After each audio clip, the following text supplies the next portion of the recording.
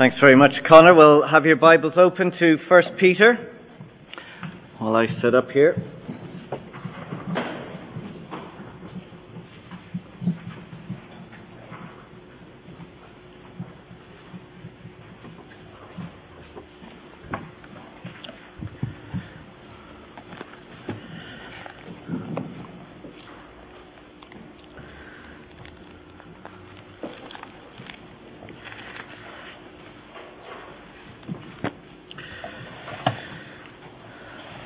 Thank you, Connor, for leading.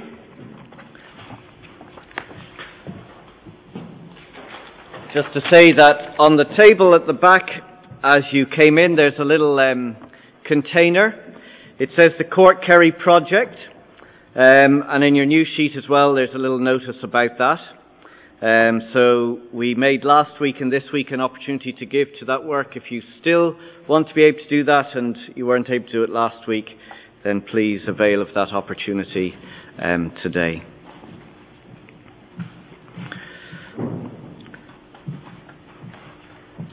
Well, we've already prayed, so let's look at this section in 1 Peter chapter 1.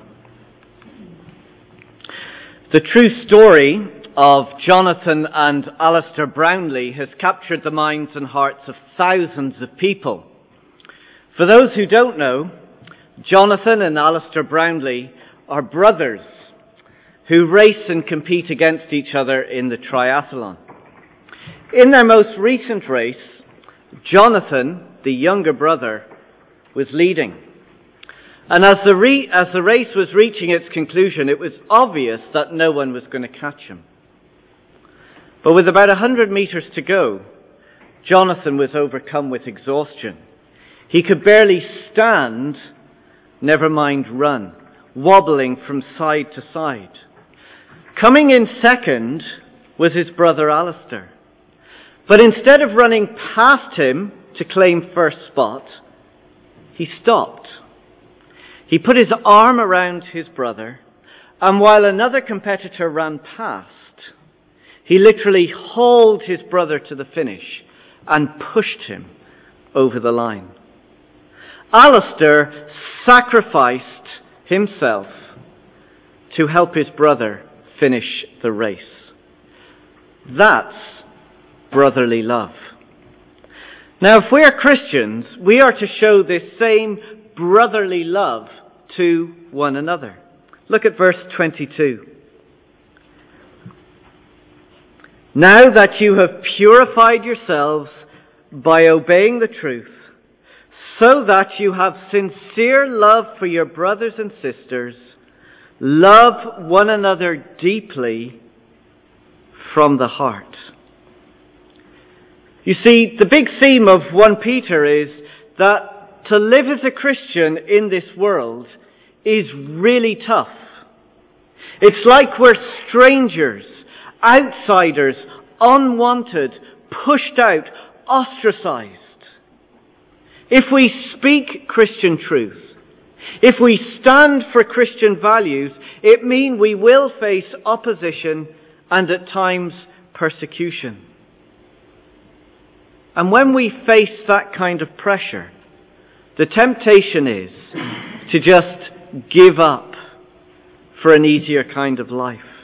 That's why we need the support and the encouragement of brotherly love. The church, God's family, is that strong supporting arm that carries us along when life gets tough. It is the support that we need that will get us from this life to our eternal life. So let's see how we are to love God's family. First, we are set apart to love each other. Set apart to love each other. Verse 22. Now that you have purified yourselves by obeying the truth. Purified in this context is to be made clean for a purpose. When Kirsty and I travelled through Central America years ago, we had to take with us little puri tabs. You might have had to do the same if you've been overseas. Because the water is so dirty, you just drop in a couple of Puri-Tabs and it cleanses the water. Tastes like bleach, but it's still clean. It becomes purposeful again. You could drink it, you could cook with it. Now, if we're Christians, followers of the Lord Jesus, we are made pure. Look at verse 22. By obeying the truth. The gospel is dropped into our lives as the purifying agent.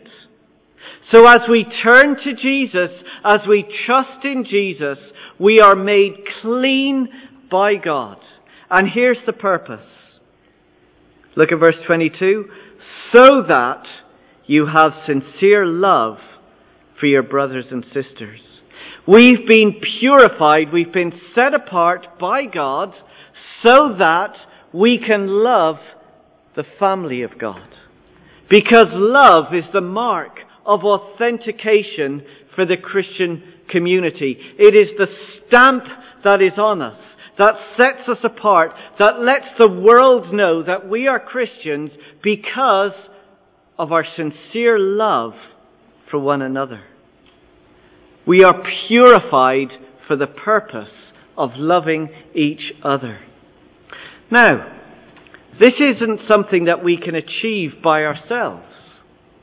This is something that God does in us. It is a miraculous work of God that goes on in our life.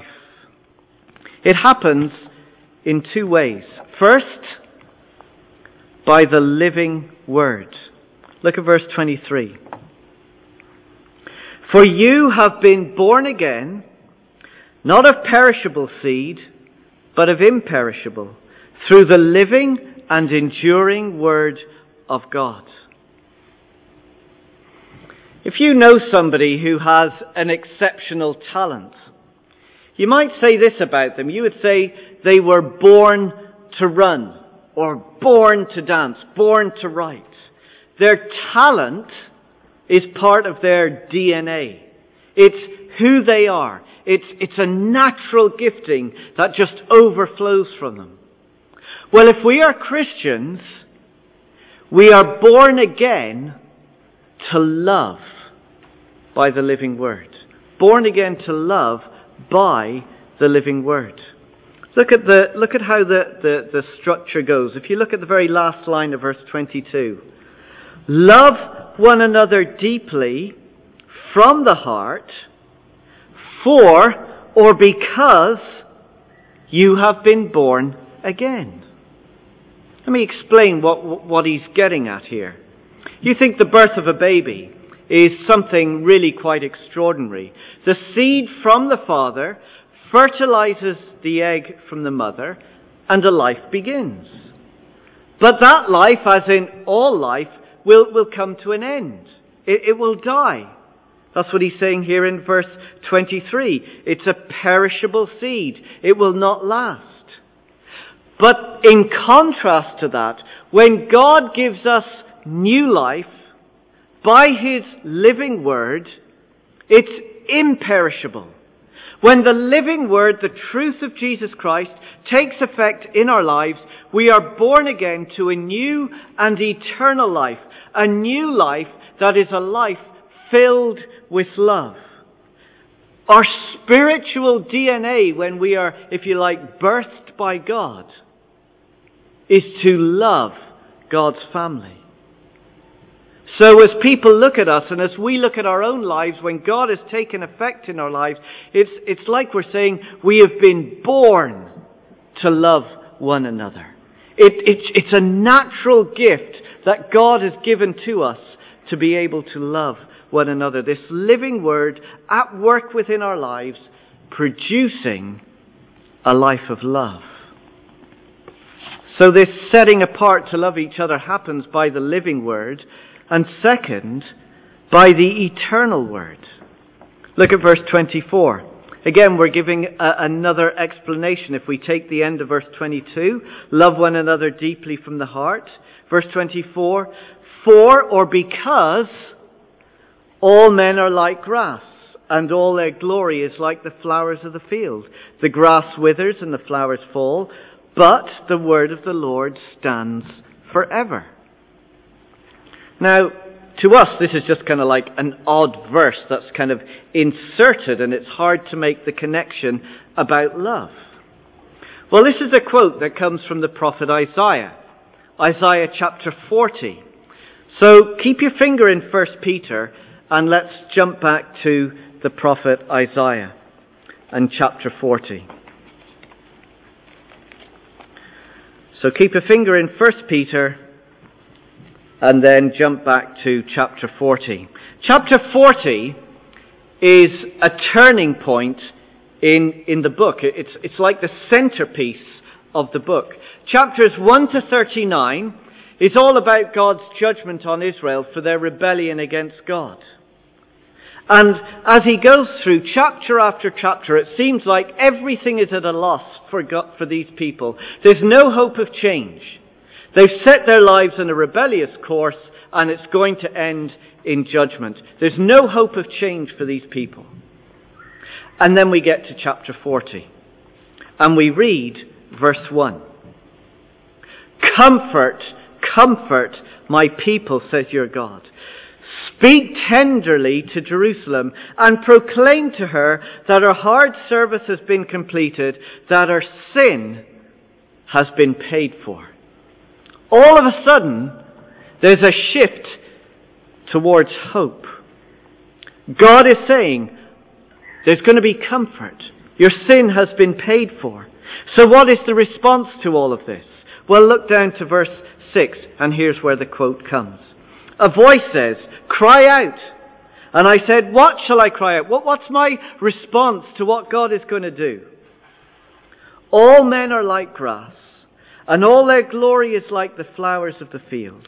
The grass withers, the flowers fall, because the breath of the Lord blows on them. Surely the people are grass. When we are left to our own devices, there is nothing that we can do to change ourselves. All we can do is die like the grass or the flowers of the field. That is what our lives are like without God at work within us. We cannot change our lives. We can't make ourselves love people. All we'll do is wither and die. Our end will come. But, look at verse 8 of chapter 40. The grass withers and the flowers fall, just like we do. But the word of our God stands forever. The word of God, which promises salvation and restoration, the word which brings about new life, the word which changes and transforms lives and hearts, is not going to fail and will do a work in people's life. And that's the point that Peter is getting to us by quoting from Isaiah 40. So go back to 1 Peter. Peter is saying to us, left to our own devices, we cannot love each other. We can't change our sinful lives. Before, we didn't have the capacity to love one another. Our hearts meant that we actually ran past our brother and sister, and we didn't care about them. But the eternal work of God, the eternal word at work in our life, changes our hearts, transforms our life, and forms a family of love. So we have been set apart by God. We've been given new life by the living word. We've been given a changed life by the eternal word, so that we have sincere love for our brothers and sisters. It is a radical transformation that God brings about for those who trust in Him. So, first, we are set apart to love each other. Second, we are called to love each other deeply. Let's read 1 Peter chapter 1 verse 22 again together. Now that you've purified yourselves by obeying the truth, so that you have sincere love for your brothers and sisters, love one another deeply. What will it mean for you and for I to love each other deeply? What will it mean for you to love deeply the person who's sitting next door to you or the person in front of you? Well, we need to clear out all the unlove in our lives. Look at verse 25. The end of verse 25. And this is the word that was preached to you. So the living word, the eternal word that took effect in your life and set you apart to love one another. Because of that, chapter 2, verse 1, therefore, rid yourselves of all malice and all deceit and all hypocrisy and all envy and all slander of every kind. There's a program on television called Hoarders, and I just want you to know that I just don't watch daytime television. I've just seen it sometime. TV Hoarders, I'm sure you've seen it yourself. It's all about people who can't throw away things. They hoard everything. The one that I saw was about a man who lived in a house, 2-story house. His house was so bad that the only space left was the entrance in the doorway and access to one sink in the whole house. He had to use public toilets because that was all full of rubbish. Where he slept was like a few inches from the ceiling in the living room because he was lying on top of all his rubbish. It was an absolute mess. Now, while we've been set apart for love, the problem is we can store up an awful lot of sinful junk and rubbish in our own hearts, where we cannot function as we should as God's people. So we've got to be ruthless to clear it out. Look at verse 1, chapter 2. Therefore, rid yourselves. Clear out all the sinful junk and all that rubbish that has got stored up in our hearts. You see, everything that's listed here in verse 1 is opposite to love. Malice is intentionally causing harm to another brother or sister by the things we say. Deceit is saying things like, oh, I'm going to pray for you, but having no intention whatsoever of doing so. Hypocrisy is demanding that people overlook the sin in your life while you remember everybody else's sin. Envy is not giving praise or thanks or acknowledgement to somebody else because you're jealous of their gifts. Slander is quietly saying to someone, I wouldn't tell everybody this, but did you hear about? None of these things actually help or support your brother or sister. In fact, it crushes them. This kind of behavior is like running past your brother or sister, ignoring them so that you get ahead. It's sinful junk that stops us loving people as we should. So let me ask us all this question. What is it that stops you loving your brother or sister? Maybe there's somebody you find it hard to love. What is it that will stop you from loving them? What's the sin in our heart? What's that junk that's getting in the way of us loving? Well, the command is to us all, repent, get rid of, clear out all the unlove. Ask God to show you in your life what it is that needs to be rooted out so that we can love one another. You see, that is dealing with sin. It's when we think about loving each other, it's got to start with our heart. It's a loving action to deal with the sin in our hearts, because we get rid of it, then we are free to love one another. So how do we love each other deeply? Well, we clear out all the unlove in our life through repentance. And we crave the word together. Look at verse 2. Like newborn babies, crave pure spiritual milk, so that by it you may grow up in your salvation. When we repent, when we clear out all that sinful junk and clutter in our hearts, it needs to be filled and replaced with something good and pure and beautiful. We are to crave pure spiritual milk. Now he changes his metaphors here from clearing out something to drinking in pure spiritual milk. But have that idea of getting rid of something and replacing it and filling it with something else. A newborn baby craves and longs for pure milk from her mother's breast. The cries of a little baby is only satisfied when they begin to feed. Because the natural instinct of the little baby kicks in and tells them that they need their mother's milk. And if they don't get that milk, they're going to die. They're not going to survive. And they long for it. They crave. They cry out for it. Now, look at verse 2. We are to be like newborn babies that crave pure spiritual milk. We are to long for that living word, that eternal word, that word that changes us and transforms us so that, middle of verse 2, that we may grow up in our salvation. That we would, just like a little baby gets the milk and grows up physically, as we take in of that pure spiritual milk, we will grow up and mature. It's the living word that gives us new life. It's the eternal word that will change us and transform us. It's the word, that pure spiritual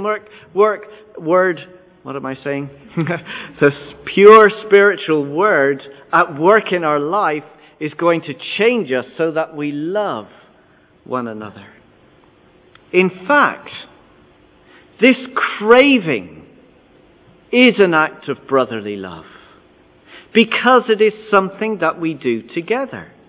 Peter's writing here not just to individuals, but to a church, to a gathered group of people. It's plural, verse 2, like newborn babies crave pure spiritual milk, so that by it you together may grow up. So, by craving pure spiritual milk is something that we do together as God's people. And that is an act of love. So what does that mean in practice? Well, if you know somebody within the church family who's struggling to live life as a Christian in this world, they're up against it and it's hard. Or maybe somebody's finding it really tough because they've been standing up for Christian values and they're getting knocked for it at work or in their college or school. The greatest act of brotherly love is to get alongside that person, put your arm around them, and read God's word with them. Because helping somebody to read the word is helping them to grow strong so that they get to the finish line. Jump to chapter 4, verse 8. He gives us a little example of this. Chapter 4, verse 8.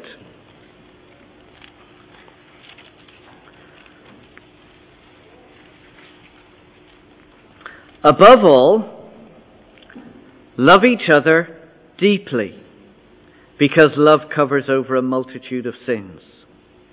And then he gives some examples. But look at verse 11. If anyone speaks, he should do it as one speaking the very words of God. To love one another deeply is to speak the truth of God's word to one another. It is passing on to each other the pure spiritual milk that will sustain them and grow them and nourish them and get them across the finish line. That is true love. That is an act of brotherly love. So, how do we love each other deeply? We repent of the sinful junk, the unlove in our lives, we clear it out, and we fill ourselves with the pure, nourishing word of God, so that we can encourage and support one another. So, we're set apart to love each other. We're called to love each other deeply. And then, last, we are to love each other from the heart. Verse 22, again, 1 Peter chapter 1, verse 22. Now that you've purified yourselves by obeying the truth, so that you have sincere love for your brothers and sisters, love one another deeply from the heart, or from a pure heart. Now, when we think of heart, we just think of that organ inside our bodies that's pumping blood around our body.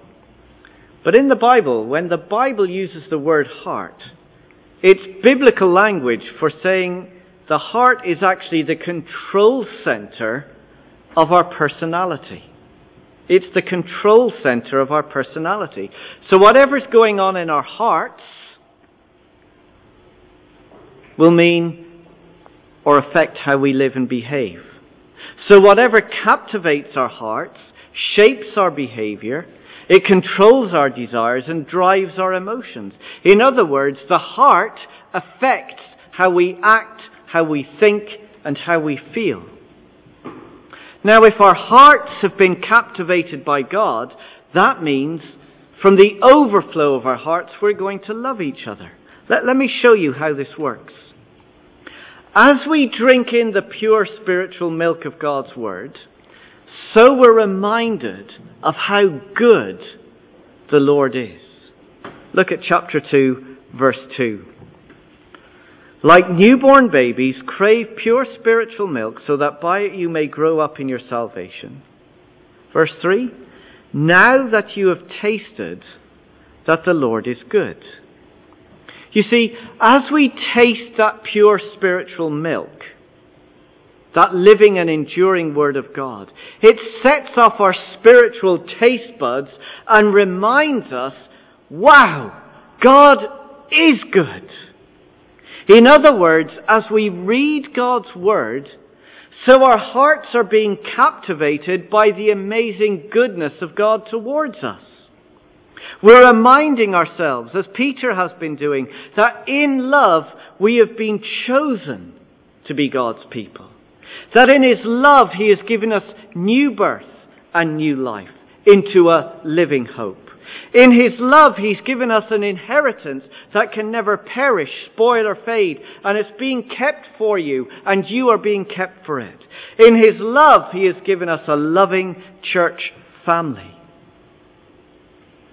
All of this is ours because in love God gave of His Son, the Lord Jesus Christ, our true older brother, who not only walks with us, but who actually gave His life for us.